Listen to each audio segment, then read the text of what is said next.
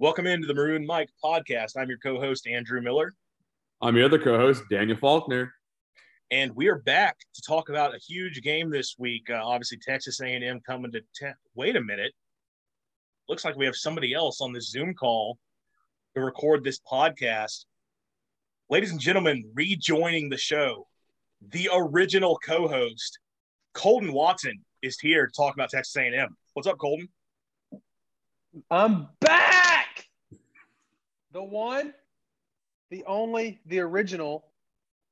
I don't think if there's anybody here listening back when Gavin was on the show, when we started this thing, first of all, I would probably see a doctor because you're probably not very right if you stuck with us that long. But you've been through this of the journey. The show's evolved, and now we're just kind of taking a little step back to where we were, I don't know, 3 months ago. Yeah, it's not even that long. Not even that long. It's been like 6 weeks, so it's not really a huge deal. If I sound weird or if you hear ice rattling, it's not about me. It's really not. But I am pushing through a bit of a cold. It's not really a cold. I get fall allergies. You probably don't know anybody that gets fall allergies. I'm the only person that you've heard of, but it is a thing that I get.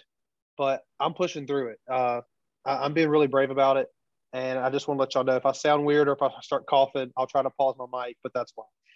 Spoken like a true hero. Yeah, no, I was about to say you're kind of like stepping into Noah Mashburn territory of like, I'm having my flu game as I record this podcast. No, listen, I actually listen. Let me rip off jokes without you pointing out where they're from. Okay. No, I actually occasionally do get fall allergies. Like I get like twice a year where I just have like an uncontrollable cough, which a couple of years ago was tough because if you had uncontrollable cough, everybody figured you have COVID. Same thing. I'm allergic to cats. I'm allergic to some specific things, but as far as like when I'm just walking around allergic to things, only happens September, October, maybe a little bit November. Only times. All right. So it's great to have Colton back. It's great to be able to talk college football with him. And we have a lot to talk about. This is going to be a longer show because, look, this is a big game coming up, and there's a lot to discuss with it. So we'll dive right in. First with some team news. So today on Twitter, I believe it was Theodorosa who's the first guy to put it out there. Deshaun Page, one of your linebackers, just had successful surgery to like his left leg. I'll admit I did not dive into the specifics of it very much, but if either of you have anything else to add other than the guy had surgery, then by all I means. can give my 6 weeks into medical school opinion on it if I can find the picture. Lovely. But other than that, Daniel. I mean, I was on Stefan's Twitter space just a few minutes ago, and he was talking about that, and he said when they interviewed Arnett earlier, he was like, it's not that he didn't know about it, but like he's like, I haven't been on social media, I haven't seen anything. I'm sure he knew that Deshaun wasn't going to be playing for a while because he's having surgery, but the way Deshaun deleted the tweet. Or no, he didn't tweet it. He gets posted on Instagram and Theo screenshot it. Yeah. Okay. That sounds like a Mike Leach. Why on earth did you put on social media that you had surgery? But obviously, glad that he had a successful surgery for whatever it was. I mean, obviously, I'm sure that means he's probably out for a while. I have no real idea. I do know that's a guy that there was a lot of talk trying to get him more involved on defense. So tough blow there. That does hurt your rotation at linebacker a little bit, but hopefully he can heal up and get it back out there. We do want to touch on, just because we're talking injuries on the defense side of the ball, a massive question for State is when are we going to see Jaden Crumedy back out there? And there were some reports that he was starting to do some drills in practice once again, but still very much it sounds like it's going to be quite a while till he returns. You need him back. He's arguably your best defensive lineman. And given the fact that pass rush has been an issue for this team, you want those guys healthy. But unfortunately, whatever happened with that wrist injury, clearly it's not something where you can just, basically put a club on his hand and go out there like you often see a lot of defenders will do. A little bit more serious. I mean, I guess if we're talking injury, any word Jaquavius Marks or Dollar Bill Johnson. I think I heard Marks is probably going to be fine this week, Marks, but I haven't heard much. We did something. Jason Washington said, I've got it literally right here. Woody has been fantastic. He's good and ready to go. He was biting at the bit last week, trying to get out there and play. We had to take his helmet and pads and stuff from him so he wouldn't try to play. So I think he's fine. They just decided that it's not worth risking re-aggravating it against Bowling Green. Yeah. And I think Dollar Bill's fine. Obviously, he very well could not be because they don't tell us. But I think kind of like a Jashawn Page situation, if it was at least that serious, it would get out. Well, that does let us do our favorite thing on this show, and that's get offensive lineman names and positions wrong. And Colton gets very mad. It won't happen while I'm here. It won't happen while I'm on. If we have any issue, we will let Colton take care of it. Yeah. You know, if we have a question about one of the Jones, Nick Jones. Nick Jones has played at left tackle in the last game and played well. Also, we started to see Steven Lasoya get into the mix, and he played pretty well. After, I believe, Percy Lewis kind of had a rough series there when he was first asked to come into the game, but they made those switches with Jones and Lasoya in, and the line held up. I mean, obviously, you want Dollar Bill Johnson out there. He's played pretty well at left tackle to this point of the season. Hopefully he's healthy and can be back out there, but it did look like Jones could handle that role pretty well, which, look, you got a good A&M defense you're going up against. You need that to be settled when that game kicks off on Saturday. So now – right now, you've got your starters. Lasoya is your backup. Reese is another backup. So those 7 are who you're going to roll with. And everybody can move around except Sharp, probably. And I don't think they'd move Dollar Bill around if he's either going to play left tackle or he's not going to be in the game at that point. But Cam Jones, Albert Reese, Lasoya, who's your backup center, Nick Jones, they can all move around. And so you've got seven competent bodies. Of course, there might be an 8th or 9th person that you throw in there randomly. And I did want to say Lasoya is pretty good. He has not played a ton because he is at a key position in that he's the backup center, and you don't want to get him hurt playing left guard or something, and then suddenly when Sharp can't snap, you have nobody. So Lasoya has been used like he's the 9th or 10th best lineman, when really he's probably the 6th or 7th. Yeah, that was a big addition for State. And, there was so much talk in the offseason about being able to go out and get a big-time starter at tackle, which State, they missed on. They didn't get. And I remember when you added Lasoya, there was some kind of it's great to add a body, but I mean, we're talking about a guy who was at Middle Tennessee State. How much does that help you? It wasn't a transfer addition that got people particularly excited, but I think we saw last week, I know it's Bowling Green, but he played pretty well in that game, and he should be a good asset for State. Hey, people were excited about Percy Lewis, but Percy Lewis didn't get but Steven Lasoya didn't get run all over by Bowling Green. Very true. Very true. So now it's time to talk about one of our favorite teams in the SEC, who happens to come to town this weekend. The Colt is on the way. The Texas A&M Fighting Aggies, gig 'em, everything else they say, beat the hell out of whoever and sticking thumbs up and wearing milkman outfits and having cringy kids. Yeah. Cringy yell practices because they have to practice how to cheer before every single game. You mentioned the children of Nick Fitzgerald. They are on their way. Why are they so weird? Can anybody? I want to hear your theory, your explanation, your hypothesis. Why is A&M so weird? Daniel has spent time in Texas. Speak here. So, I am the child of an Aggie. I grew up around this stuff, and when I was a kid, thought it was cool that they all locked their arms at one part in the fight song, all that. And then when I was 15 years old, it's the day before Thanksgiving. A&M is playing LSU on Thanksgiving. Mississippi State is set to play Ole Miss in one of the biggest Egg Bowls ever, right? Number 4 versus 17 or whatever Ole Miss was ranked. But Thanksgiving was that day was A&M and LSU. And my mom was like, "Oh, hey, let's go to midnight yell practice." I said, "Okay." This dude has seen it in person. What in the world did I just watch? And that's why that traumatic experience is why you are the way you are. I mean, I thought I was pretty crazy here in Mississippi State, but daggum.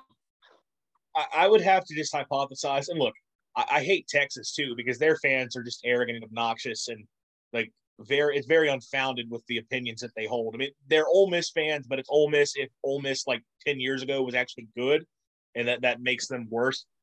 But I would have to say that I feel like that Aggie derangement has to come from just decades and decades of being absolutely owned by, as they call them, Texas University. So I feel like that's probably where it comes from. When you spend your entire life just being massacred by the Burn.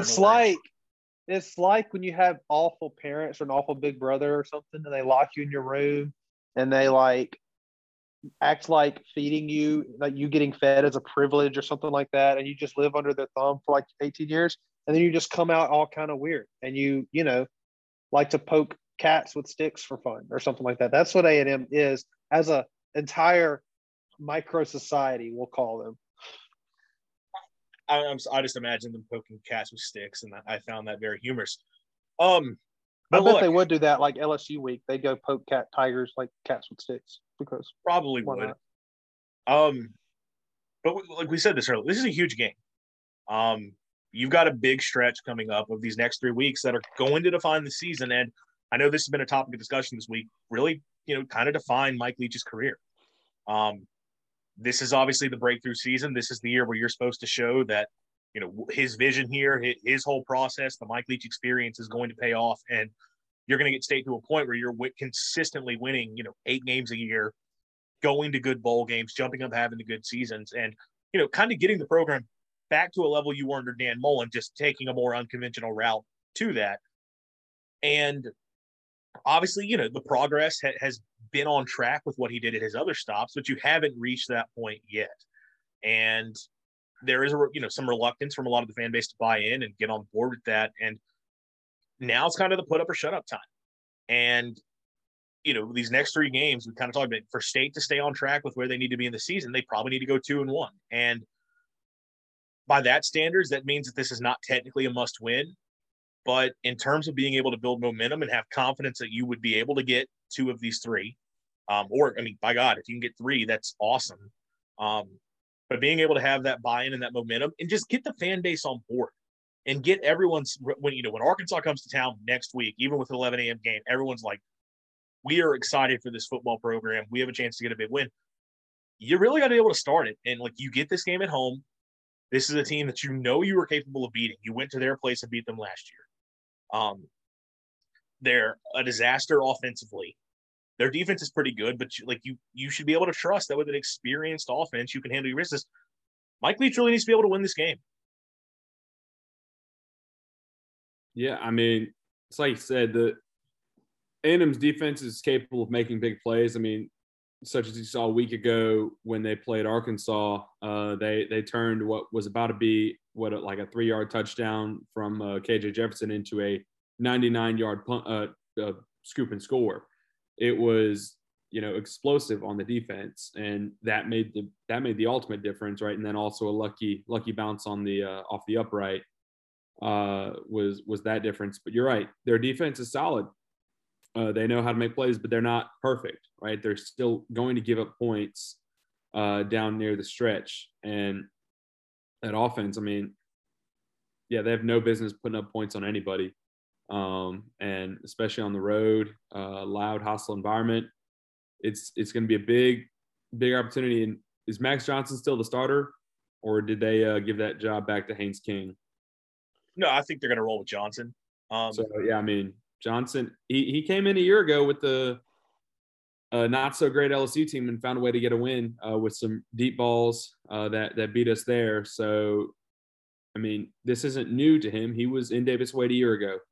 So that'll be something interesting to watch. But, I think it depends on just if A&M can stretch the field, if the receivers can get open downfield. Yeah, and a big thing I would say for this, I put this in the notes and I skipped over it. With this stretch coming up, it's very easy. I think there was a lot of outside opinions of part of the reason we saw people kind of lower on Mississippi State this year was the schedule, where the schedule is very difficult. Like, yeah, like they were okay last year. They have a lot of experience, but like there's so many teams in the schedule that we just trust more. And there was a time where I kind of thought, like, man, there is a world where this team gets better and they kind of still end up around 7 wins. And like, what would that mean? But the more I've thought about it, like, that's kind of just life in the SEC. And especially when you consider where the league is about to head to when Oklahoma and Texas join, you're going to go to 9 conference games. I mean, I know they're still technically voting and figuring it out. We all know what's inevitably going to happen. It'll be an extra conference game. And we can make jokes about Texas all we want. Like, that's still a team that has talent. And Oklahoma has legitimately been good. Like, I know there's some teams State may get off the schedule every single year, but hey, you're playing Georgia this year. Georgia's going to be a part of the rotation much more frequently. You're going to play Florida more. You're going to play Tennessee more, who looks like they're getting their act together. Your life's not going to get easier. So if you want to have confidence in Mike Leach getting this done, you kind of need to show this year that, yeah, I know it's one of the toughest schedules in the country, but I could still go out and win 8 games. Absolutely. Absolutely. And I mean, that, just like you said, life in the SEC, nothing easy about it. And there's a reason we're called the cellar dwellers. We're pretty good in most conferences, but down here, we've always been at the bottom. But hey, being at the bottom of the SEC doesn't mean you're a horrible football team. And this is the most talented team we've seen since Mike Leach came, and has the capability. Right, we beat A&M last year, but you just never know with this kind of game. But if we want to look at A&M's schedule of what they've done so far, it's not been entirely too impressive, right? Their first game, I don't know if any of you guys watched that. It was an 11 a.m. kickoff on the first Saturday of the season. And so I had it on the TV. And I mean, right away, what we talked about, the offense against Sam Houston State, horrible team. They barely moved the football. It almost turned into a punting battle. And it wasn't until after a big lightning delay that they eventually got it together. It's like, oh, hey, this is a severely inferior opponent. Let's do something. And they won 31-0. But then, a week later, we saw the Appalachian State Mountaineers go into College Station and get a big, big win, 17-14. And, people thought, all right, A&M is going to be a really bad team. And Andrew, I think we talked about it. If they didn't beat Miami, they were potential going, 1-5 was part of the potential of what they could have done. I think Peter Burns put it out there on Twitter, like a 2-7 start was totally within reason for that team if they couldn't beat Miami. And I mean, they slugged out that win, thanks in large part to the fact that I said this on like the last show we did. Mario Cristobal insisted on kicking field goals down multiple touchdowns all throughout the second half because he's a super conservative coach who doesn't maximize the talent that he recruits, which that's Jimbo Fisher as well, which we have now seen Miami is not particularly good either. After they get dominated home to MTSU. And look, obviously they get the win and they bounce back with a nice win against Arkansas, but they were very fortunate to get that win. I think I saw SP Plus post-game win expectancy for Arkansas was around 70%. Like, Arkansas should have won that game. Obviously, for A&M's sake, it's just important they get the win and find a way to be able to move on from it. But this isn't a great team, and you feel like you should be able to get them home. Yeah, it's not, and there's a reason why, even though Texas A&M is a ranked team right now in the top 20, Mississippi State is a 4-point favorite according to Vegas right now. And even on, if I had to guess, the FPI on ESPN, they'd probably have State as favorite. I'm checking that right now. Or maybe not. I can't remember the last time I checked. Oh, yeah. FPI, Mississippi State's a 68.7% chance at winning. It's the Dogs are favored to win it, and they should win it. But you say you should do a lot of things, right? You said we should have beat LSU. We didn't do that. There's a lot of things that we could and should have done. We just didn't. But going back to A&M, Colton, you had a few things marked on about their offense and their defense. You want to talk about that? I did. Kind of. Most of it we can get into when we actually break down offense and defense specifically. I was actually going to ask you, though, like, before we start breaking down, like, what are you – I mean, I know you said you don't want to make the show about you, but you are here. We want to let you talk. So I'm like, I mean, obviously, just overall opinions and overall thoughts going into this game. Just, I mean, where do you stand on, this matchup and A&M? So I'm glad you asked. So I did, some tangential, some tertiary, some little bit of research this today, and I was like, this is A&M. I'm thinking really good defensive line is what comes to mind, and I'm thinking, man, we're gonna have to block. I'm sure they got a lot of sacks, and I go and look. Andrew, don't tell everybody that I'd text you to ask how many sacks they were. I was driving when I was thinking about this. I didn't want to look it up. You were lucky. I'd literally just done the research, but they don't have. They're talented. They're young but talented. They don't have a ton of sacks. So I thought, this is pass defense that's ranked so highly, blah blah blah. And it seems like it's on the back end. And then I remembered you also reminded me that that's kind of DJ Jerkins' big thing. He plays with strong back seven, so to speak. So I got to thinking about all those things. I also wanted to think about how terrible this offense is. And when I say terrible, it's worse than it looks, okay? And this is what I mean by that. They have changed Max Johnson in at quarterback.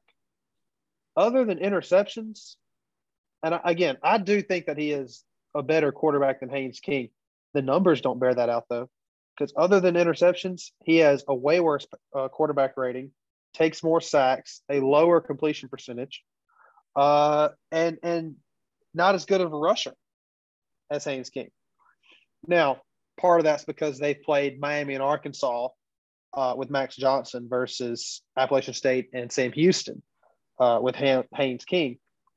With all that being said, I'm sure you're going to talk about Jimbo's offense later, so I'm not going to get into all that. But talented as he is, Max Johnson is not a quarterback that's going to carry a team on his back and win a game.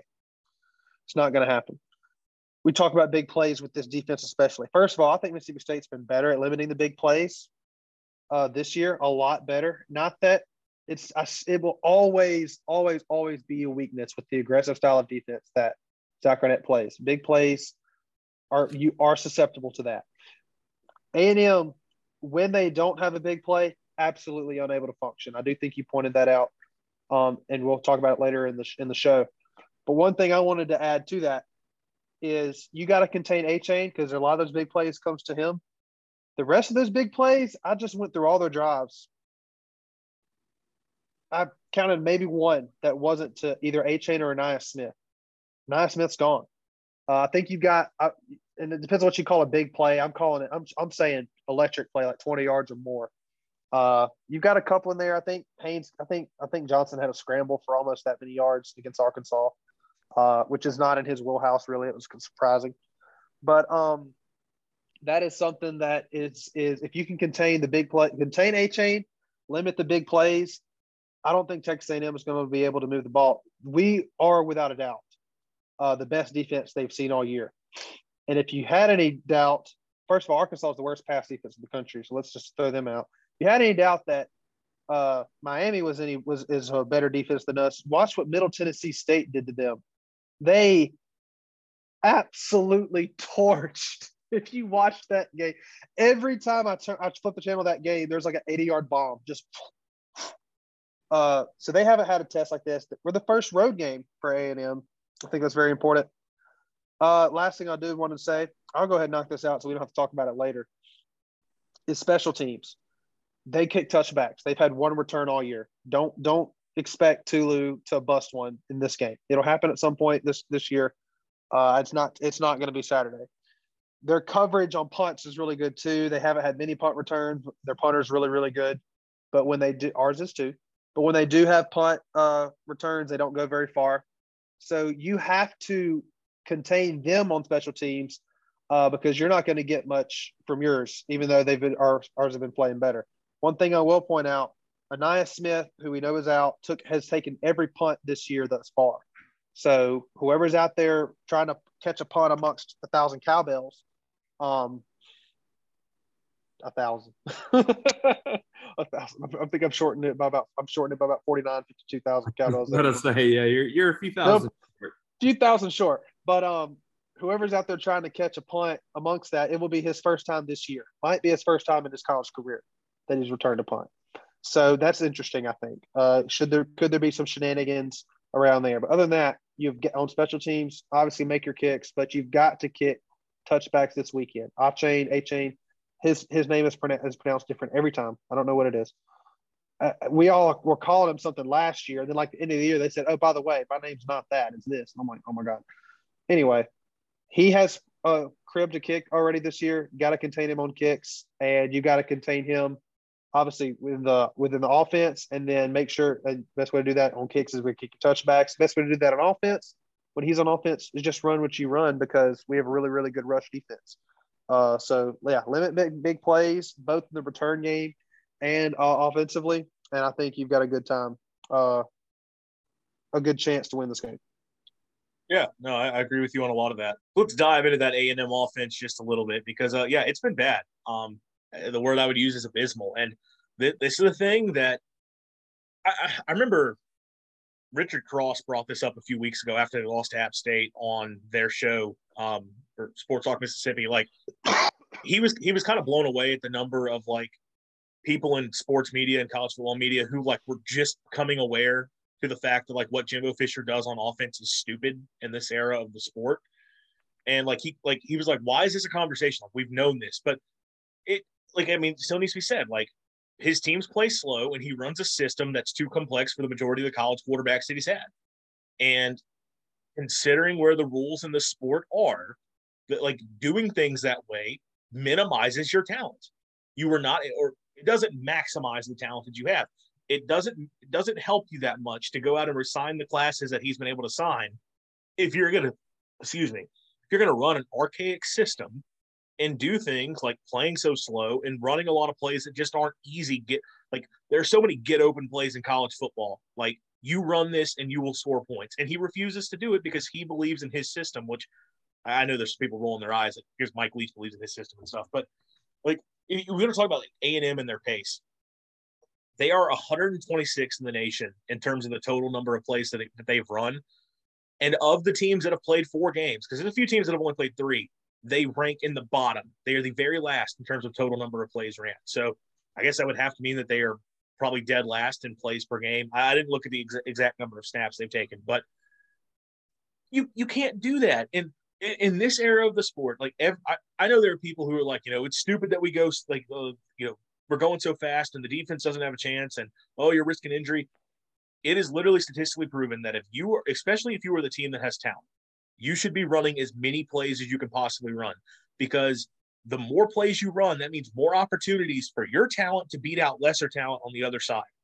And that means you're getting more plays in the game where you're able to wear down on the team with lesser talent and put up numbers. But he continues to play slow. He continues to do stuff that's tough for his quarterbacks. There's a reason Jameis Winston is the only guy to really make it big. And I know Jameis Winston is making himself look like the Tampa Jameis Winston. I don't like that as a Saints fan, but he was a great college quarterback. I mean, there's no getting around it. So it's been bad. They've gotten a little bit better since they made the switch from Haynes King to Max Johnson, but really that's just that they aren't turning the ball over as much. He's safer with the football, and they're bad. 21 points per game, ranks 108th nationally, but they have a couple non-offensive touchdowns, and if you take those out, the offense is literally responsible for less than 18 points per game. That is. Would you like me to tell you, because I just did it, the number of points per game, offensive points per game, not against an FCS team? Ooh, I didn't even consider that. Yes. 13.67. That's, yeah. And look, I mean, Sam Houston State's a good FCS program, but if you're Texas A&M, you should beat that team by 60. And they did not sustain a single drive against Sam Houston State. Every single score came from a busted play. We're going to talk about that. So, yeah, like 13 points per game against non-FCS competition. They're not good. They are Iowa with 5 stars. That is what they are. And if you look at the total offense, 323 yards per game, also 108th nationally. 6.1 yards per play isn't bad, but as I just talked about, when you're snapping the ball and you're literally – they ran less than 40 plays against App State. when you're snapping the ball with no time left, you're trying to just burn clock because you want to go slow to make sure that you're getting your right play in there. Like, what are you doing? And it's just, I mean, I shouldn't be mad about it. I mean, I'm not mad about it. I'm just going to drag it because I think it's hilarious how poor they are with it. They're not really good on third down, 76th in the country, third down percentage, 38%. And Colton was just sort of talking about this, super reliant on hitting big plays. They have 12 scoring drives on the season. 10 of those featured a play of at least 20 yards. That's 83%. They've scored 9 offensive touchdowns on the season. 8 of those touchdown drives, they needed a play of 20-plus yards. That's 89%. Now, I understand that if you go over a long drive, there is a decent chance you'll hit one big play. Like, that does happen for teams. And like this year, State, a lot of our touchdowns have come on big plays. But we also have seen Mississippi State go on long sustained drives where they're not needing to, if we don't hit a big play, we're screwed here. I mean, this was super evident in the Arkansas game. Like, that is the only thing that let their offense work. So, I mean, yeah, they're just rough. And I think Colton kind of talked about this. If you prevent the big play defensively, you've probably locked them down. Yeah, and looking at Max Johnson and his stats as a starter, he's only completing 51% of his passes. He's averaging 145 yards a game. He's throwing 2 touchdowns. He hasn't thrown an interception yet, and 7.1 yards per attempt. He's not the same runner that Haynes King was promised to be, but he can scramble some, right? If the pocket is forced to collapse. But what you've seen from him is not just bad passing, but I mean they're receiving, their core has not been good. And we talked about this earlier. Nia Smith is out for the year, and he's the guy who would help them stretch the field out. You don't know if they're going to run the ball with A-Chain or if he's going to throw it deep to Nia Smith because he'll find a way to get open. That's what he was really good at, and he was a really versatile player that helped that A&M offense really these last few years. I mean, 2 years ago when they were competing for the playoff, Nia Smith was a huge part of that team. But now you're really just looking at 5-star. He's been there forever. Yeah, he's been there a while. And now, in receiving, you got 5-star freshman Evan Stewart. He's got 13 catches, 141 yards, and a touchdown. But not much else is big and showing out. It's just kind of sad to see. I mean, just like Andrew just said, not going to hate on it because we want it to be that bad for this coming football game. But yeah, it's sad to see. Yeah, the development, it makes me cry when I watch how bad it is. It's tough to watch. Again, they're Iowa with 5-stars, and like the receiver development has not been there. And that's part of why they've got some guys who should be playmakers, and they just haven't done a good job coaching them up. But some of that goes back to Jimbo Fisher trying to ask way too much of his quarterbacks. Though, I mean, the saving grace for them offensively is Devin A-Chain at running back. He's a big-time player. He's averaging 89 yards per game, 5.5 yards per carry. He does have 3 touchdowns, and he had a kickoff return touchdown against App State. He does have a receiving touchdown in the season as well. And I wouldn't be surprised if you see him be a bigger part of the receiving game against Mississippi State, given that they don't have Smith. I mean, he's a speedster. He's a shifty guy. He's the type of guy where he can take a play that looks dead and turn it into a 60-yard run, which is going to be big for Mississippi State to contain that because that's the only way A&M is able to consistently score. Outside of him, they really don't get anything going in the ground game. And you mentioned it. Johnson has scrambled a little bit. I mean, he's over 3 yards per attempt, which, okay. He can make a few plays with his legs, but he's not a guy who's going to kill you at their running.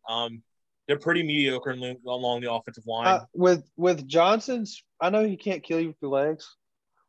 They don't have Nia Smith. With Johnson's completion percentage, I'd just as soon leave him in the pocket. Obviously, try to sack him, but not the Jaden Daniels treatment, obviously. Off-schedule Max Johnson, not running, but off-schedule throwing. I think he made some plays against Arkansas. It's probably his best game. I don't know how much coaches actually scheme to try to keep a guy in the pocket versus and sack him or, just run what you normally do. And if he escapes, play coverage, do whatever. But I think it would behoove us to make him be a pocket passer and beat you. Because again, we saw him; he was a little bit better at LSU, I think, so far. I think this offense just kind of handicaps him. Less than 52%. Like, make him be a gunslinger. Make him try to be a surgeon with the ball. I don't think he can, especially with Anaya Smith out. And don't spy him. Definitely don't spy him or anything like that. That'd be stupid. But if you can find a way to keep him, try to make him beat you with his arm, I don't think he'll be able to do it. No, I totally agree. And you talk about that when he was at LSU last year, he was throwing to Kayshon Boutte. He was throwing to LSU's receivers, and he doesn't have that group. But against Mississippi State, that was kind of a theme where on a play-by-play basis, LSU really didn't get anything going in that game. There were a few times where State would send pressure and couldn't get home. Johnson was able to evade it and could hit the plays downfield. Also, because Zach Arnett likes to put safeties on elite receivers. I would play coverage in this game more often. I wouldn't blitz as much as I'm used to. No, I mean, to look ahead to keys to the game, like I think it's very much you need to sell out to stop the run, find a way to stop A-Chain, and just keep multiple guys on him, and then force Johnson to try to beat you over the top. I don't think you can. Real quick on their offensive line, A&M's had a good unit in the past. They're not great this year. They're okay at pass blocking, but you can stuff them some in the run game. They're giving up 6 tackles for loss a game. So for a Mississippi State defense that does so well in stopping the run, and obviously like they haven't faced a back as good as A-Chain yet, that's going to be a big thing to watch. And I actually saw a point looking at a Bill Connolly, who again I reference all the time at SP Plus. He does some of the post game stuff he puts out, like, here's a breakdown of the game. And one of the notes he made is it's pretty impressive that Devin A-Chain is averaging 5.5 yards per carry when the defenses do not respect them throwing the ball at all. Like, it's not going to be new if Mississippi State goes to this game trying to stop the run. They fully anticipate that that's what they're going to go after. And he's still a good player. So if you're State, you have to find a way. But even A-Chain then, like, great player. He's getting that average because it'll be 3 yards, 4 yards, negative a yard, 2 yards, and then 60 yards. You just can't let him get loose. That brings the average up to 5.5 yards per carry. That was what he did against us last year. You saw, as far as rushing defense goes, Mississippi State played A&M very well. But if you just look at the stat sheet, it's like, 140 yards rushing. A&M had a pretty good game. But I think came on like three plays. A team that you would think with at that time Isaiah Spiller and A-Chain is going to be committed to running the ball with Zach Calzada as your quarterback. Come on. Despite being committed to running the ball, they couldn't do it against us last year. And it's the same offense with a marginally better quarterback, one of the same 2 running backs, but less overall talent at running back and a worse offensive line. Yeah. When we bring back everybody on that defense. Any other thoughts on their offense, Daniel? That's just bad. Yeah, no. I'm also just for the record preoccupied. We unfortunately are about to lose our volleyball game to Auburn. No, that's the match they just won. So, I mean, Auburn is still undefeated, but that's kind of having a letdown year. Yeah, it wasn't a switch in sports really quick. Last year wasn't like a one-hit wonder. Darty is still a very talented coach, but there was a lot of talent lost. And it's hard to carry momentum from one year to the next with such a long offseason. But I just got to find one of those leaders on the team to really pick it up. But that's all for that. And A&M's offense just Yeah. I did want to point out, not a ton of turnovers, 2 fumbles, 2 interceptions. Yeah, but no, I mean, part of that's to your point. They don't run enough plays. It's Jimbo fit well. They protect the ball pretty well. I kind of keep making the comparison to Iowa. Part of Iowa's strategy is to say we're going to just grind out a game and trust that our opponents make a mistake. That's kind of what A&M has done. Like, Miami made mistakes or wasted opportunities. Mario Cristobal made stupid decisions. Arkansas made a crucial mistake. A&M hasn't played completely clean on the season, but part of when you play that way is trusting that our guys will play a clean game, which for Mississippi State, that's obviously a big thing to watch, given that that's been an issue. Let's talk about the part of the side of the Aggies team that isn't terrible. they're pretty good on defense, actually really good. DJ Durkin comes over from Ole Miss. Obviously, that's a guy State fans are going to be familiar with, and we're going to talk more about Durkin later on in this show. But right now, they're number 8 in the country, giving up 11.8 points per game, 330 yards per game allowed. They're 21st nationally, 4.6 yards per play, and specifically where they're great is in their pass defense, 10th ranked in the country, 153 yards per game allowed, which, hey, going up against a team that likes to throw the football, that's certainly something to watch. Now, their run defense has not been good. They are giving up 177 yards per game, which is 104th in the country. I do want to ask you guys, can State do anything with that? Because obviously it's a topic that's been talked about constantly, Mississippi State in its run game. And we have seen State try to run the football more this year. And early in games, it's been effective because the approach of pretty much every defense that we face coming in is we're assuming these guys are just going to sling it. We're dropping back, and we're not even going to consider they might run. State typically gets a couple drives where they run the ball decently well, and then defenses have adjusted to where it's kind of like they just know when it's coming. And even if they only have 5 men in the box, they've been able to stop it. Now, we really didn't see State try to run it at all against Bowling Green because they didn't have to. But, I mean, even going back to like Memphis and Arizona, teams that you should be able to sort of overpower, they had success once they started keying in. So against a team like A&M that has talent, they haven't been good at stopping the run. But do you guys think that the ground game could be something State leans on? Something I want to say. I wanted to say something about this. I was thinking about it earlier today when I decided I was going to be able to make the show. First things first is the same things that make you bad at stopping the run can make you bad at stopping the extensions of the run that we use, like the shovel pass and sling passes, slip screens, those kinds of things.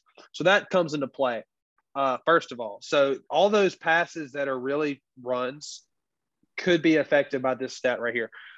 One thing I noticed, though, when you defense Mississippi State, your rankings isn't the right word, but where you stack up as far as how good you do X, Y, or Z tenet of defense, you can kind of go out the window. The one thing I'll say is if your passing defense is really bad, Arkansas, for example, you can probably expect to have a tough day. I would go so far as to say, though, if you're passing, like people might say, oh, their passing game is like 75th. We shred that. You need to be like top 10 in pass defense to have a chance against us. I don't buy that that's true. Our offense is so different that the same things that makes you bad at stopping the veer and shoot that you see every week or a spread offense doesn't necessarily translate to making you bad at stopping the air raid and vice versa. We saw last year A&M, I think, number 1 in pass defense last year when we played them. Something like that. I remember being nervous about it, and then we shredded them. In fact, the only thing that kept us from scoring more points against A&M was red zone offense got a little tricky, and we ended up just having to score from further out in some cases. You had to set up for a field goal. You had that one drive where you thought A&M was going to win the game because sack, penalty, push field goal back, missed field goal. I think everybody remembers that. So as far as A&M this year goes, and by the same argument that's made about passing defense, you can say the same thing about the rush defense. Because our rushing attack, when it is there, is so different, maybe the 104th isn't anything to put any stock into, and maybe they're going to be able to bottle us up running the ball, and we're going to have to throw it. But the things about our running game, other than five down linemen, one quarterback, running back, takes a handoff and goes, excuse me, the things that make that about A&M's defense that might make them bad at defending that will also could make them bad at defending, the screen passes, the dump offs, things like that. You do have a good point there with the screen passing stuff. Daniel, you have anything you want to add to that? Yeah, well, keep it to what we've been doing, right? The Arizona and LSU game, State started with a very strong rushing touchdown. Both of them from Woody Marks, right? Or Arizona was like a 10-yard run or 12-yard run. LSU was like a 25-yard run, right? Get it when they're not expecting it. And maybe this time around, A&M will be expecting it. We don't know. As teams start to adjust to the Mississippi State offense, like the Mississippi State offense is evolving, but so are opposing defenses, right? To try and get it. And just to go with Colton's point, right? Different schemes work differently against different teams. And yeah, the running game could be established. I mean, Dylan Johnson still has looked fairly strong. and still fighting for extra yards every play. I mean, when he did run the ball against Bowling Green, it was good. He had a huge 40-yard play that gave us a little bit of momentum to get a touchdown. And it's something to take a look at. I mean, there's no one else I'd trust to call the plays, and the guy calling the plays right now on his little index sheet. But, I trust Mike to do it more than myself. That's for certain. And if he wants to use the run game, I'll trust him with it. Yeah, no, look, I definitely think if they're giving you the look to run early in the game, you have to try it because that's a place where they're weak. My big thing has just been in recent weeks, like if it stops working, you got to get back to what is your bread and butter, and that's the passing game. And it felt like, especially against LSU, State kept trying to cling to the fact of, well, it's a light box, and we ran well earlier, so we need to try the run here. And LSU got to a point where they were shutting it down and just blowing stuff up. Some of that's the offensive line. Some of that is, I mean, look, if you want to be critical of the offense, I typically am not because I know I'm more the one who's in favor of it. But some of that goes back to the fact that it's not a diverse run game. It's a very, very simple look of we're going to run zone. We have that toss play to the outside. In the case we'll run a draw. So teams can kind of key in on some of that stuff. But if you're not executing up front, you're not going to be able to have success with it, though. So, look, that's a place where A&M has been beat. Some of that is that DJ Durkin does like to play back, and he kind of invites teams to, run the ball. And that, sort of the idea is we trust our talent up front to be able to get off blocks and make the tackle, but they haven't shown the ability to do that. So hopefully you can hit some of that in this game.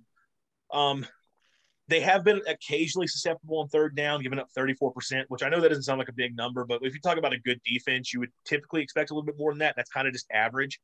Kind of surprising. They're not super disruptive. They only have 6 sacks in the season, 18 tackle for loss, and they've only forced 4 turnovers. And again, I kind of talked about some of that is that DJ Durkin is not a guy who sends a lot of pressure. He kind of just sits back in zone. I'm going to steal a phrase from Bud Elliott of 247 Sports. They play red zone roulette, which basically means we'll stop you when you get in the red zone.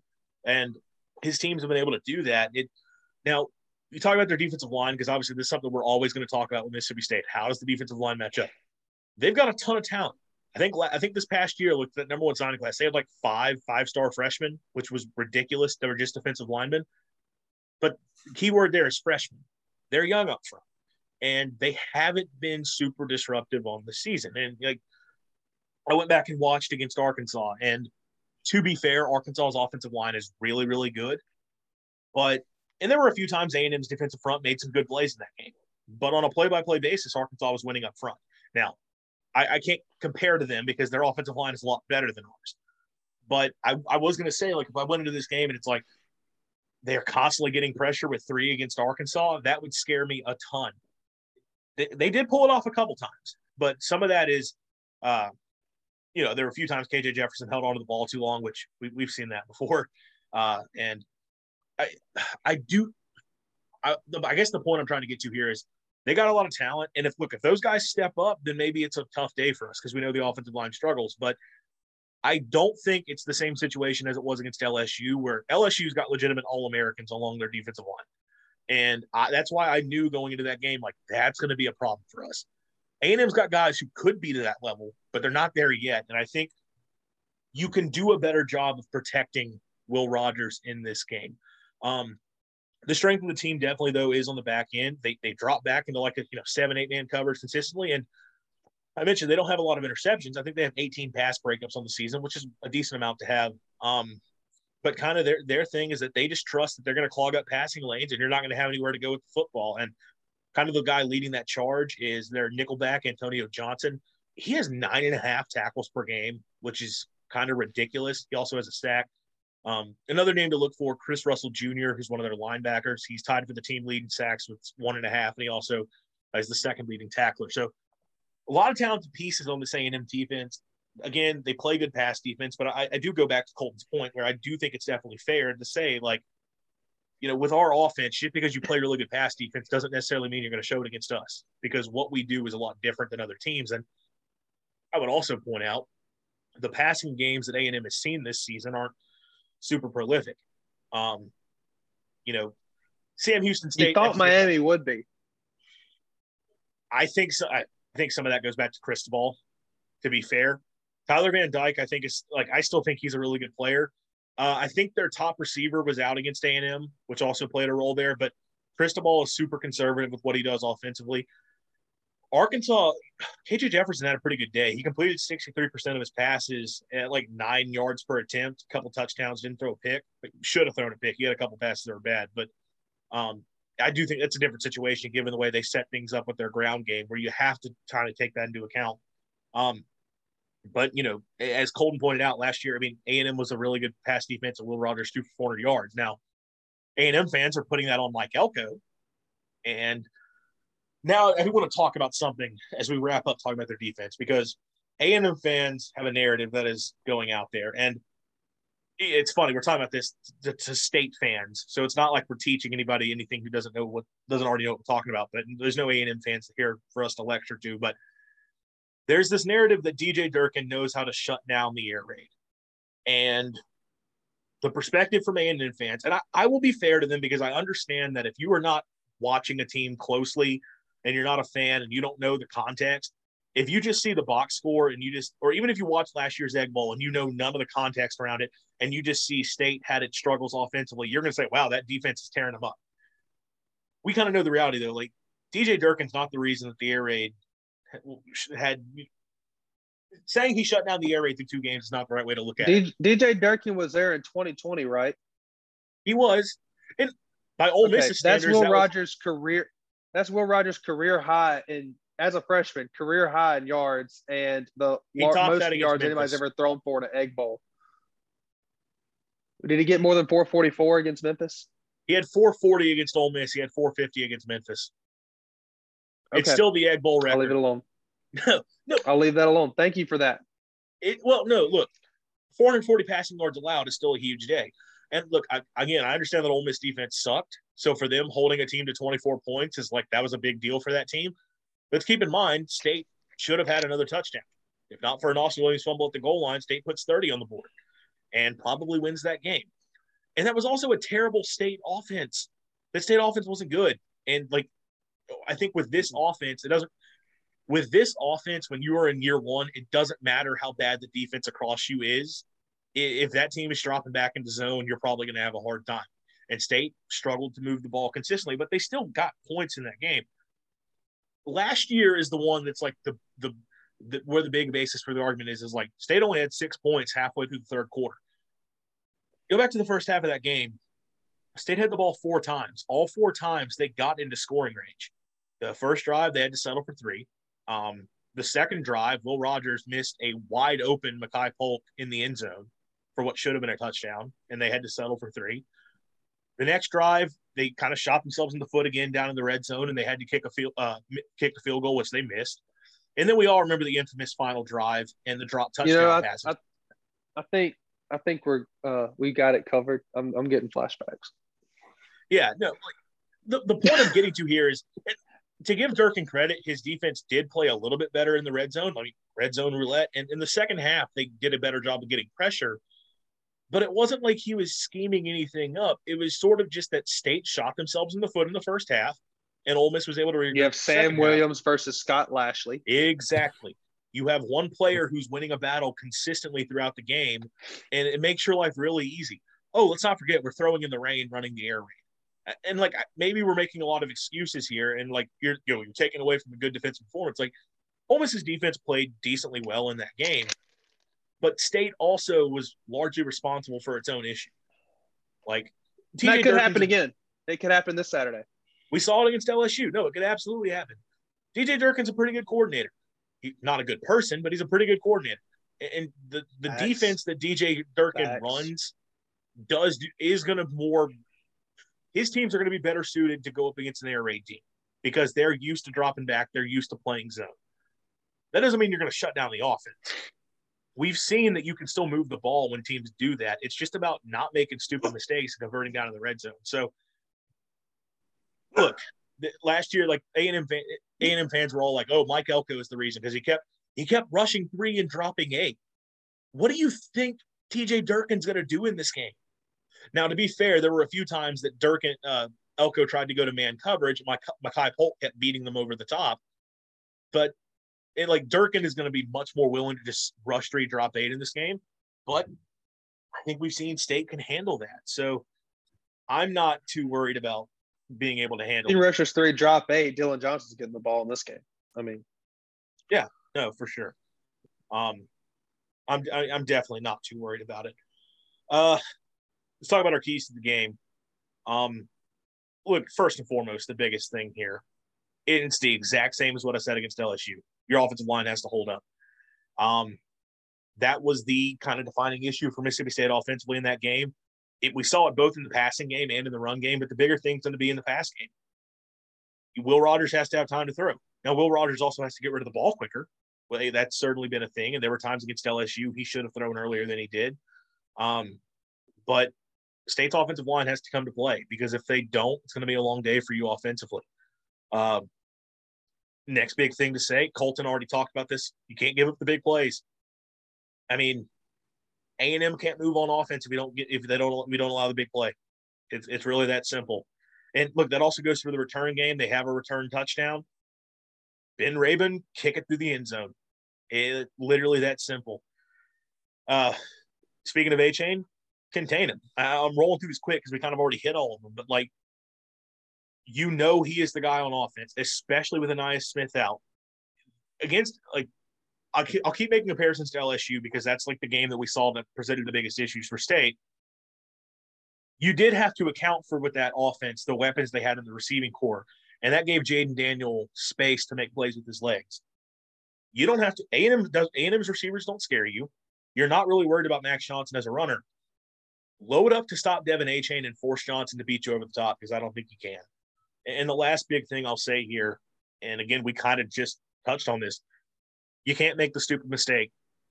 And, like, that's kind of what cost you against LSU with the drop passes, with the muff punt.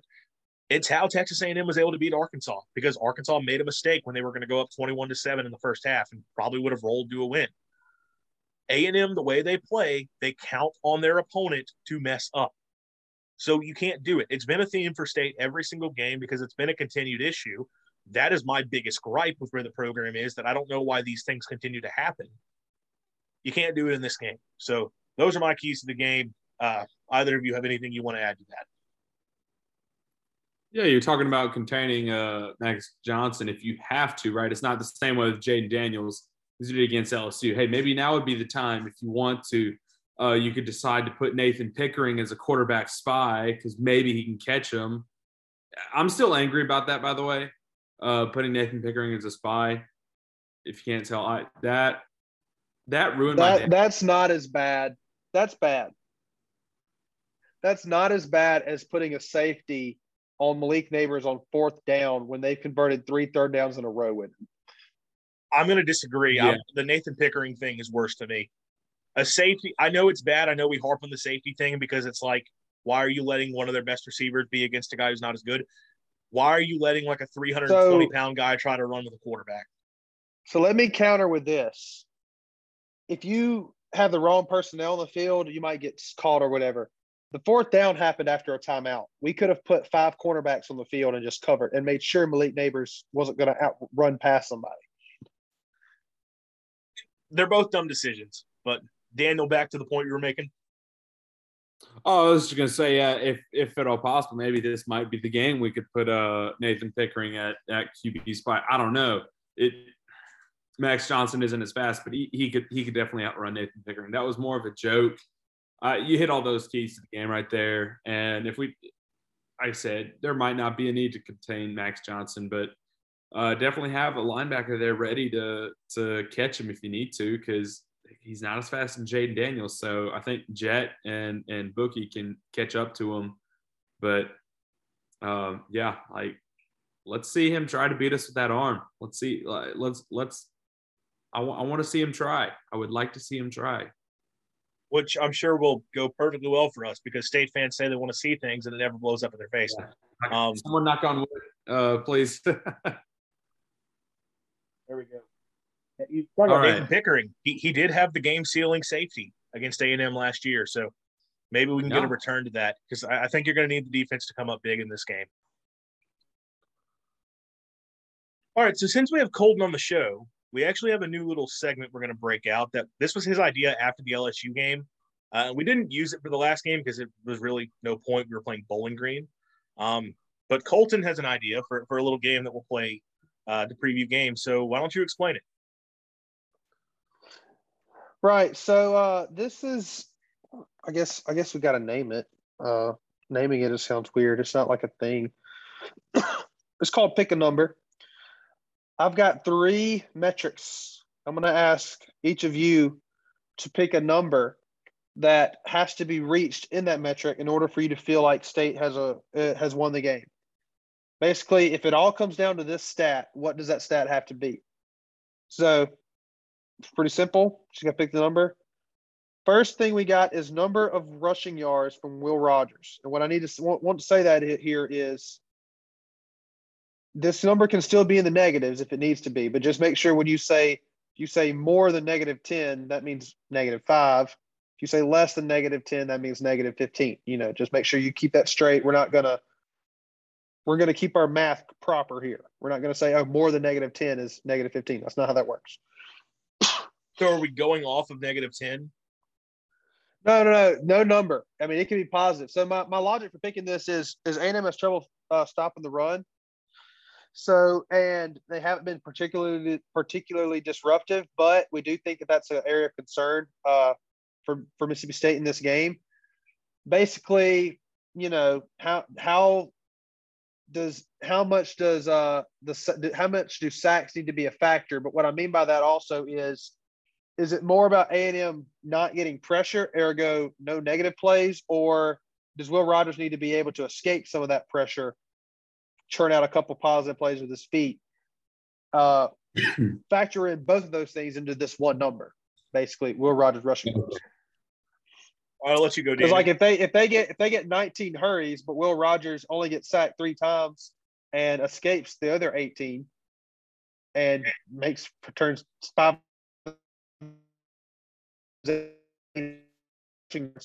probably a good sign.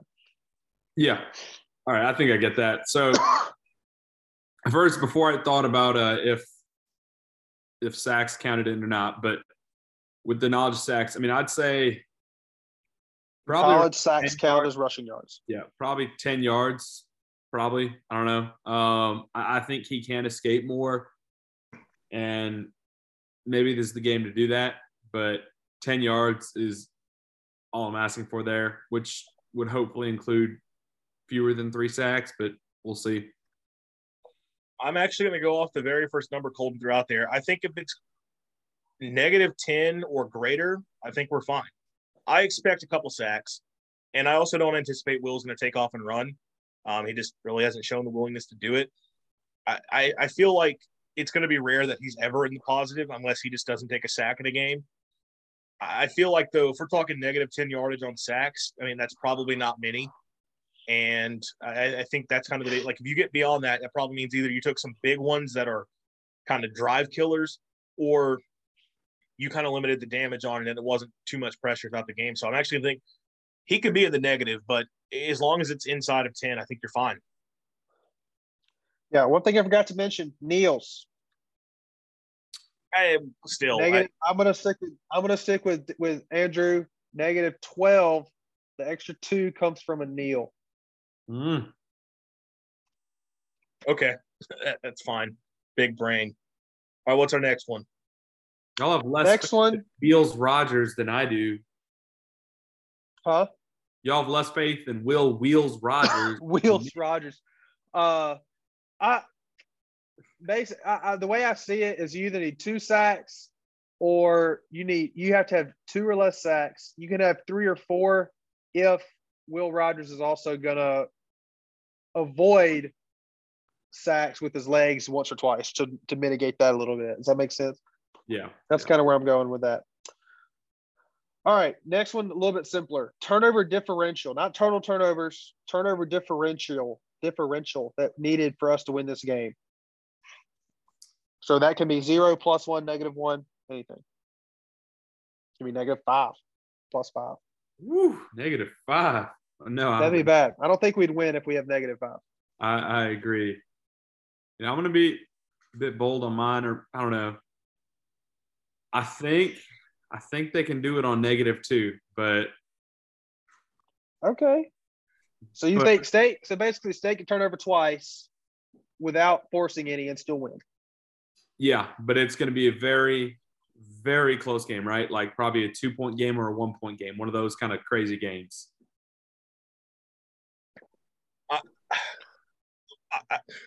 I'm stumbling here. I don't really care if we like. I want us to force turnovers. That'd be great. If we don't force one, I don't think that's the biggest deal in the world because it's not like they're going to make a ton of mistakes on offense. I sort of trust us to just stop them. I think as long as the differential is 0, I think we're okay. Just you can't make an extra mistake than they can. I don't think State has to be in the positive. I just think you can't make an extra mistake than they do in this game. If you're in the positive, I think for sure you're winning this game. And I think at 0, I still feel like, okay, we probably played a clean enough game that we're okay in this thing. Yep. I'm with you. This is 0. That includes turnovers on downs, special any muff punts or anything, including all of that, 0. All right, last one. This is the easy one. I know we were planning on doing 3. How many points do we have to where you're like, oh yeah, we won that game? I hand you a piece of paper, a number on a piece of paper, and you look at this number that you have to see to be like, no doubt we won that game. 21. Ooh, I like it. Okay. Let's go say that 3 times. I mean, if you're saying if you were saying no doubt, like no question we won that game, then I'm like, okay, like 27 or more. So if you're telling me no doubt, if you're talking about what I actually think we probably need, it's in the 2021 range because I feel like their offense isn't going to produce. But if you're talking no doubt, I have to go higher. So I guess if I'm making like literal, I'll say 20. Yeah. But no doubt I need to see probably another touchdown than that. Yeah, I'm going to say I'm right at 28. If you get 28, there's no way A&M scores 20. If A&M scores 3 offensive touchdowns and gets help on special teams or turnover or a defensive touchdown, they're right at 28. I don't see them scoring that much.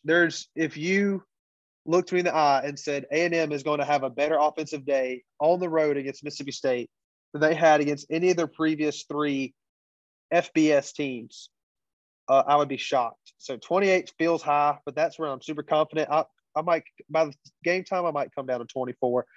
Scored all those. You know what? I'm going to lock in at 24. Noah Smith, if we score 24, it's game's over.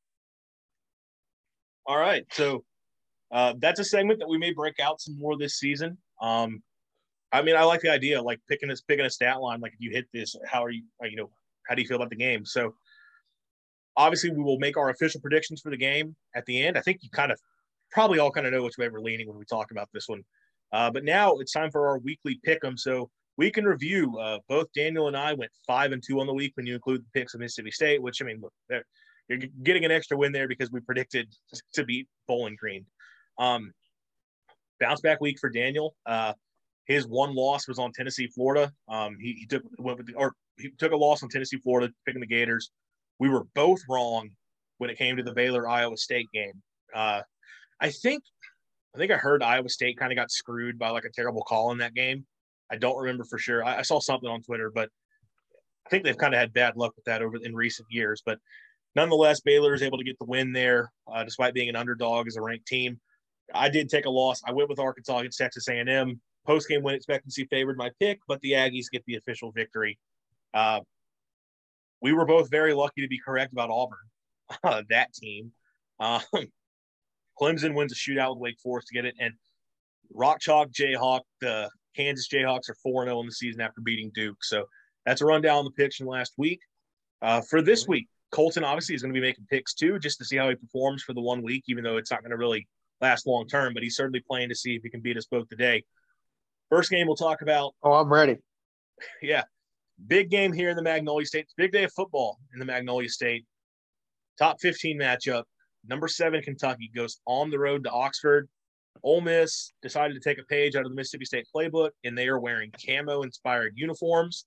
They look like Coors Light cans. And look, I love the mountains. Listen. Mountains are blue, but not a great look for them. First of all, people want to. There's a lot of talk this week about what we have to do to get NIL deals and stuff like that.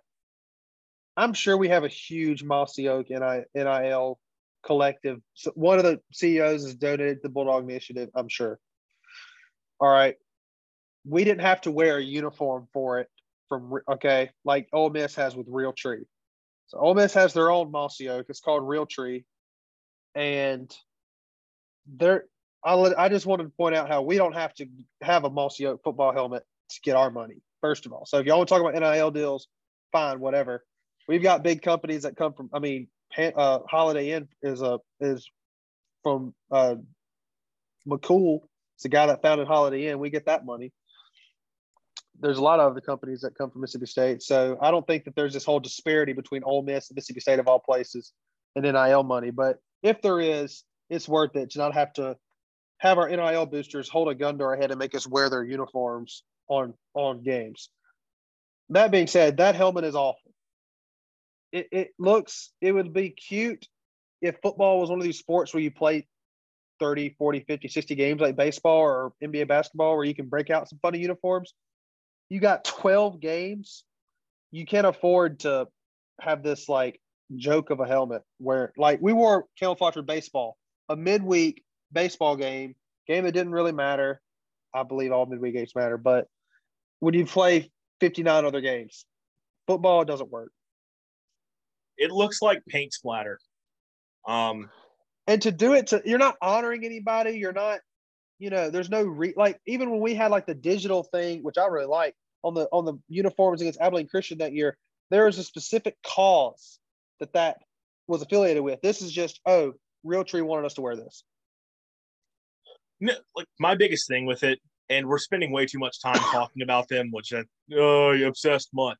Like it just kills me because I know that if we did the same thing, we would be getting roasted by them. Oh, look at Redneck Tech down there.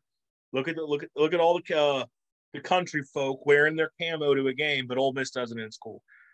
So we spend forever talking about the uniforms. Why don't we actually pick the games? Daniel, who are you going with in this? It's a big matchup. Yeah, it's a huge game.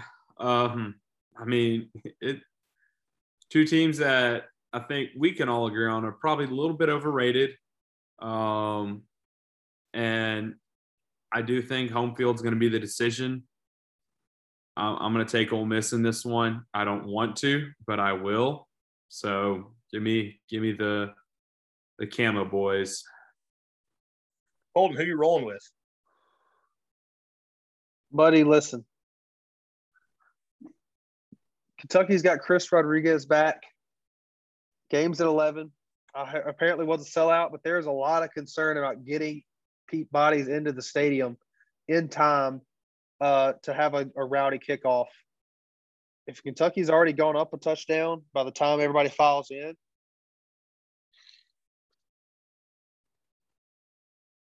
I've got to go with Kentucky.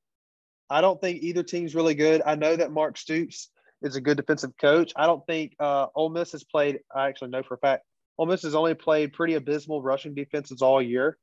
Kentucky's is much better. I think they're in the top 35. And they're going to be able to stack the box and force Dart to beat them with his arm with a receiving core that's not up to Ole Miss standards, and it's not going to happen for Ole Miss. Yeah, you talk about, crowd concerns. Lane Kiffin referring to their crowd as a high school crowd. Those are things you just love to see. Also, Ole Miss making people upset. They're closing the Grove at 6:30. Like, they're not going to let their fans tailgate all day, which some Ole Miss fans were saying, like, apparently they closed their games an hour. Like, they're pushing it back an hour. Like, normally they close the Grove earlier than that.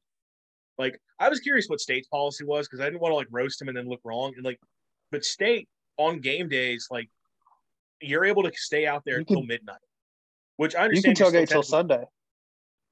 Yeah, like, there's not a stop. And, like, if it's a late game, it's, like, supposed to be 2 hours after the game ends. But even if the game ends at 11 a.m. kickoff and you get done by 2:30, if you want to stay out in the junction the rest of the day, you can.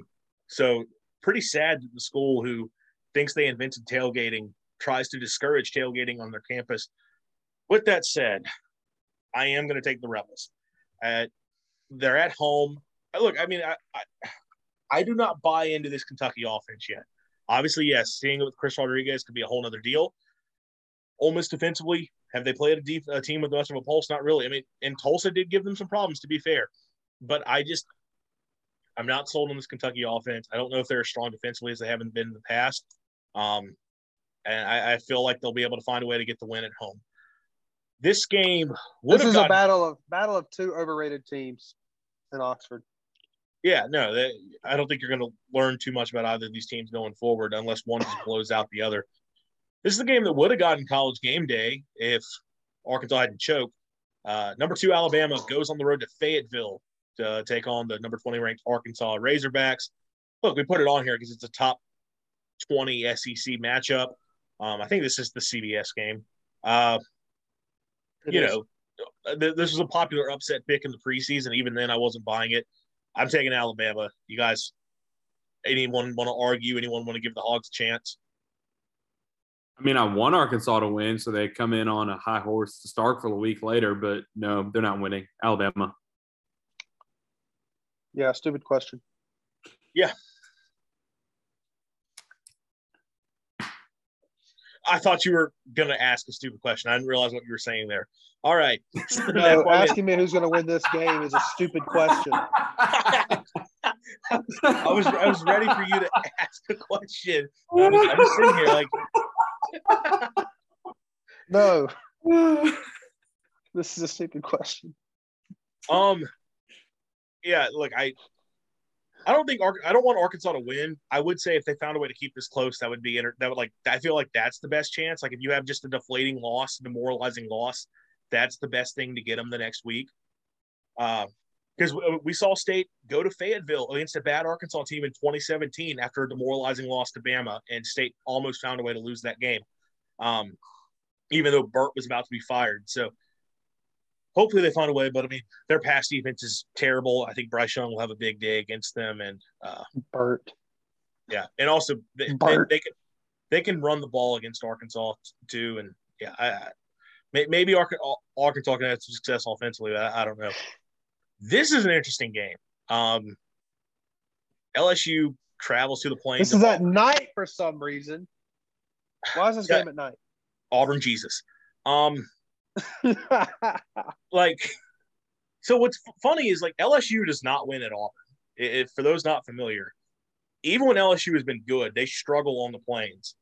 And in the preseason, I took Auburn to win this game, and now it kind of feels like Auburn's almost dead. I think LSU is probably pretty actually decent, or at least I kind of hope they are, given that we lost to them. How are you guys feeling? Does Auburn want to win this game? That's a real question. No. Can we get an Auburn fan on the show? Do you want to win this game, or do you want to just end this nightmare now? You lose this game, it's over. So, yeah, I don't know anyone. I feel like if you lose this game, even if they don't fire him, you can check out. Like you have permission to check out. Yeah. Which is what that's like when I do that with Dallas all the time. When Dak gets hurt or something, or when I can tell it's just not going to be a good year, I'm allowed to check. I can't do that at Mississippi State. My mom won't let me do it. But I can check out. And that's what I think Auburn fans need. Auburn fans are a passionate fan base, though. So I don't know. Maybe they do want to win this game. But they're not going to, LSU. Yeah, LSU. Go Tigers. I talked myself back into it. I think LSU probably wins. But this is the exact game Auburn finds a way to win every single year. Like, this is it. And knowing their history with LSU and the way that series, like, they find ways to win at home. Also, it would be hilarious Auburn wins this game, and then kind of the inverse of, like, last year Ed Orgeron got fired after beating Florida. I wouldn't be shocked if Auburn says, crap, he won a game he wasn't supposed to. We need to pull the trigger now before he finds a way to turn this around. But this is the exact type of game where Auburn Jesus finds a way to win. LSU gets a lot of voodoo magic in their favor, but the one place that voodoo doesn't work is Jordan-Hare Stadium. So I'm going to take Auburn. I'm probably wasting a game here, but this feels like a game that Auburn just finds a way to win. No take backs. That's fine. All right. Who's starting at quarterback for Auburn? Doesn't matter. They're not going to win. Yeah, well. Is it a walk-on? Are they down to a walk-on? I think Ashford's fine, isn't he? Oh, yeah, but is he any better than a walk-on? I mean, with I think him, they might be better if they just put one in. They essentially can just run triple option, so which is what and they put should up do. 14 points in regulation on the worst defense in the SEC. Precisely. At home. Also, I keep kicking myself because I realized I described what happened in that game completely wrong. I said like Missouri. I said like LSU threw an overtime interception or something. I was trying to record our pod while like half looking up to the TV that I had muted. For those who you probably all know, that was Auburn missed a field goal and then got another chance to kick another field goal in that overtime on their way to winning because Missouri shot themselves in the foot. Those are really the only SEC games we're going to talk about, but we do have a few national games. Obviously, we're not going to do a massive slate when there's not much SEC, but these are some games that could be of intrigue. Top 16 matchup in the Big 12. Number 9, Oklahoma State goes on the road to number 16, Baylor. The Cowboys are still undefeated. Baylor was able to bounce back from their loss to BYU to get a win against Iowa State, although I did mention there might have been some controversy there. How are we feeling about this one? This is going to be a big game in determining the Big 12 title race, especially after Oklahoma's loss. Listen, I got clowned for thinking for my lazy pick that Baylor would be in the Big 12 title game. So whether I believe it or not, I have to pick Baylor because I will not be called a flip-flopper or a bandwagoner or any of those things. I will stick with what I predicted originally, and that Baylor is good.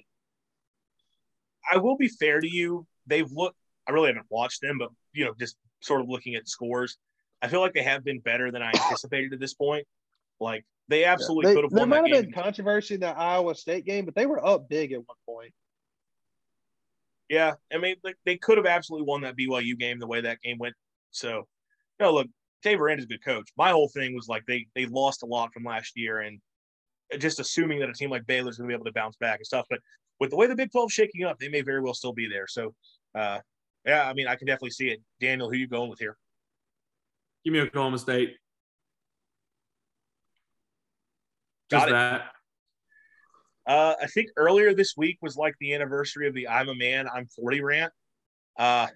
So let's go, Pokes. I'm gonna stick consistent that I don't know if Baylor's all that great. So Oklahoma State's impressed me. I was not sold on them coming into the season either, given how much they lost. But they haven't really played anybody yet, but they've handled their business. So Derek Mason. He is a good defensive coordinator, Auburn fans. This is a really good game in the ACC, and I have no idea if the hurricane is going to impact that, which real quick, thoughts and prayers to everybody down there being impacted by the storm. Obviously, Daniel's trying not to laugh. I was starting to say, I'm so sorry. I'm so sorry. I could not hold myself back from that. So, as I was saying it, I at first didn't want to say thoughts and prayers, and I was just going to be like, some kind of word like, hey, shout out to the folks down there. We understand it's tough. But I said it quick, and I was like, that didn't sound right. Let me say thoughts and prayers. So, we had way past my bedtime right now. I can't hold it in. We had a whole lesson in med school about how pity isn't as good as sympathy, which isn't as good as empathy. I think you even went above pity. Like, that was just concern, or disregard, no concern whatsoever, apathy. Like, shout out. That's one of the that I definitely lack it. I can admit that right now. Real quick, Colton. You're a meteorologist. I'm not really doing that, to be clear. Like, put that out. I got a meteorology degree. That is one of the things where, like, weather Twitter makes me roll my eyes, because everything that is put out there, there's always someone there are some people trying to be good people who are like, you have to be careful about how you word things. So you have to think about how people will anticipate, because and the whole time I'm just like, I just want to be very strict, blunt. And I'm too blunt with some of my opinion, which like that guy on Fox Weather that said, "You will die." That was your old, by kids the will way. die. That was from a few years ago. It just got resurfaced. Was it? Dang. Yeah. Man, By the way, I feel betrayed. I'm pretty sure that was Shepard Smith, who's an Ole Miss alum. I do know that. That's true. So no, that was back. I can't remember which hurricane it was for sure, but that was a few years old. That got cycled up again because strong hurricane hitting Florida. But if you look, that was a storm that hit Florida's East Coast, and obviously this storm's coming up through the Gulf. So it wasn't even the same track. It's just most people aren't going to catch that. Oh, I thought this storm was on the East Coast. No. Huh. I probably that clip. I mean, the entire state of Florida is going to be We're impacted. chasing Is rabbits. being impacted. We're chasing rabbits. Obviously. So back to like where this all started. I have dibs on picking this game last. I want to hear what y'all say. I'm still on the fence about it. Number 22 Wake Forest traveling to Tallahassee against number 23 Florida State. I don't know if they've said anything as to whether or not they're going to like adjust game time on this. I know a lot of teams across the state of Florida and South Carolina as well, because the track is going to take this potentially up into South Carolina. They have moved around game times. This game, I think, is going to be down to the wire. Florida State's been impressive this year. They got the big win against LSU. They did a remarkable job of handling adversity on a weeknight against Louisville when they had, they lose Jordan Travis and the backup comes in like his first throw is an interception. And then the rest of the night plays incredible. They lost a lot of their top defensive, like Jared Verse. I think Fabian Lovett, that guy, got hurt in that game, but he is one of their best defensive linemen. And they just found a way to grind out a win. They've blown out their other two opponents, which is not something Florida State's always been able to do in recent years. I like Wake Forest a lot, but I guess I'm going to go with FSU at home if they can get a good crowd. I don't know the situation there. The way they're playing is just impressive to me. That's got to be a demoralizing loss for Wake Forest last week, where typically Clemson has kind of just killed them, and they found a way to they were very much in that game and just couldn't make the stops to get it done and lose in overtime.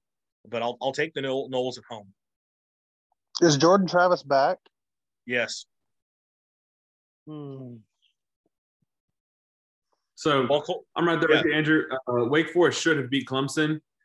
And, yeah, the way they lost, very demoralizing. They're not going to beat Florida State. Florida State wins it. Jordan Travis back. Give me the Noles. I'm going to go with FSU for one reason and one reason only. I picked two games different from both of y'all, and I don't need to pick this different to beat y'all. Oh, okay. Fair point. I'm that. If you want to know how competitive I am. There is the other side, obviously, like if game time gets impacted. I mean, and, if FSU, if there's any kind of not thinking about this game because of what's going on, but I think right now they might be the better team. Talked about Clemson just a second ago. Rematch from last year when NC State broke the streak and got the huge win in Raleigh. Number 10, NC State goes on the road to number 5, Clemson. NC State to this point is kind of NC Stating to an extent. They're handling their business and winning games, but they haven't been super impressive while doing it at times. Granted, I mean, they've still found ways to win. Clemson, DJ Uiagalelei had a get-right game against Wake Forest, probably the best game he's played in his career. Granted, that's a Wake Forest defense that's really bad, but I think this is a big game there in Clemson, South Carolina. So, how are you guys leaning? Go Tigers. Good pick. Not so fast, my friend. This is game day tomorrow. Or tomorrow. It's Wednesday. We've got a few days for that. I am taking NC State. So, Andrew made a point earlier. Every once in a while, I just do a random pick just for fun. This is my pick for funsies. I think it is a strategy they have been using to – He's less competitive than me. Look like they're bad. And then, even though people are like it's an overrated team, they're number 10 in the country, they're going to find a way to win it. So, give me the Wolf Pack. I'd be down for it. Dabo Swinney is just becoming more and more annoying week by week, but I feel like Clemson is going to get their bounce back this year. All right, so those are our picks for games across the country, and now time to make the pick for the game that you guys actually care about. Obviously, we've talked about it a lot. This is a huge game in Starkville. State really needs to find a way to win it. Like I said it kind of at the beginning, it's not a must win, but it's one you really need to have. It's a tone setter for the season. It's a tone setter for Mike Leach's career. This is a team you feel like you should be able to beat. And if you can contain them offensively and just limit what Devin Achane is able to do and force Max Johnson to be the one handling business, I don't know how much they can do. And if your offense can just hit enough opportunities, I feel like you got a great chance to win. So, Daniel, we'll start with you. How are you leaning for this game? What's your score? Yeah, you know me. I always pick Mississippi State because why not? Always love my school. And I will have the Bulldogs winning 24-13. 3 touchdowns from Will Rogers. And I don't know if that 13 is going to come from a missed extra point or 2 field goals. We'll figure out. So here's where I'm at with this game. Andrew, true or false? Mississippi State's offense is better than last year. Ooh, I'm going to say true. There's just one thing that holds you up. They are true top. They are better top to bottom. So true overall, because obviously the overall understanding of how to operate the offense is better from all facets. I think the receiving core as a whole right now is better, although you need someone to be a little bit more consistent. Like you had a consistent force in Mekhi Polk. Right now you've got a lot of guys who are super talented, but they haven't always meshed on that. I know I'm going way too far into this, but I have to speak it out to break it down. Will Rogers is better because he knows the offense better. He's shown more of a willingness to stretch the field vertically. He's done a better job of checking into plays at the right time. The only holdup is how much do you trust the offensive line in this game? Or not this game, overall, because losing Charles Cross is a massive loss, and so far you have had some struggles, and this offense kind of all rolls through that. So I will say overall better, but like the most important part of it does concern me some. Okay. But you would think if they're better and at home, that they could score more than 24, unless A&M's defense is just way better this year, which I don't know that it is. I'm not going to ask you that question. I can't break that down enough to compare to last year. What's the safety? Daniel, true or false, Mississippi State's the best defense A&M has played all year? Like, so far? Yes. Ugh. Maybe. I'll answer that one for you. The answer is true. If you look at, we just talked about Arkansas is the worst pass defense in the country. Before Saturday, worst pass defense in FBS and FCS, like all around. It's insane. They were 3-0, which tells you how much that stat means. They were 3-0 and came into that game worst pass defense ever. So yeah, I think we are the best defense we played. Middle Tennessee State put up what? What was that final score of that game? Was it 45-34? 45-31. Jeez. 45 points at home to Middle Tennessee State for Miami. Mississippi State's definitely the best defense they've played. But you want me, my brain doesn't want me to put this score at like 31-10. It just doesn't. But you would think that we can hold them below their average scoring and score more than we scored last year. I'm going to hedge my bets a little bit with potential for non-offensive score, but I'm going to say 23-14. I know that's really, really close to what y'all said, but it's not the competitive edge in me. That's just me. For some reason, I can't make myself say, oh, yeah, we'll put up 30 points. And I can't. I do think that I would be shocked if A&M scored a field goal or touchdown better than their average against non-FCS teams, which we decided was already like, what, 15 points if you include including the non-offensive scores. I'd be shocked. So my guess 23-14. Yeah. Look, I mean, I've broken it down a lot. I don't think A&M can score on State, unless State makes the mistake and gives up a big play, or State does something stupid. I do not think this offense will be able to consistently move the ball against Mississippi State. And when I look at what they are able to do on the defensive side of the ball, it is a good defense. It is a good passing defense.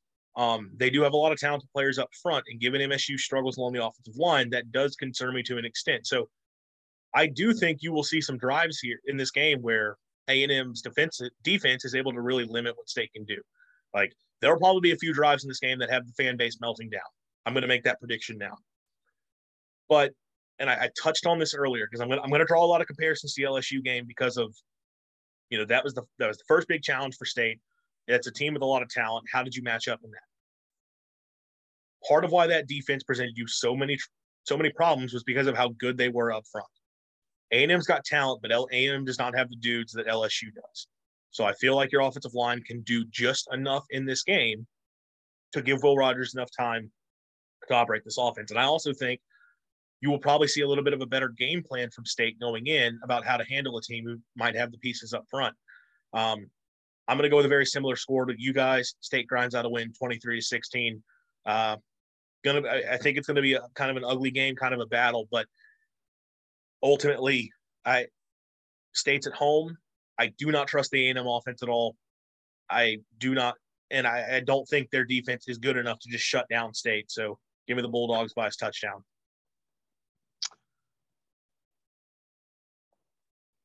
All right. So, yeah, I forgot that I'm the one who closes out this show, so I sort of was just sitting there blankly for a moment. All right, then. So that is the show. One thing we got to talk about. Oh, A&M's biological father is on a tear tonight with some rebel bear sharks or whatever you want to call them, talking about the 2016 game. By the way, Nick Fitzgerald is Ole Miss's biological father too. It took a dirty play to break his leg to keep him from dominating them 3 years in a row. So stop arguing with him if you're from Ole Miss. I wanted to point out Nick Fitzgerald's legacy has aged like fine wine.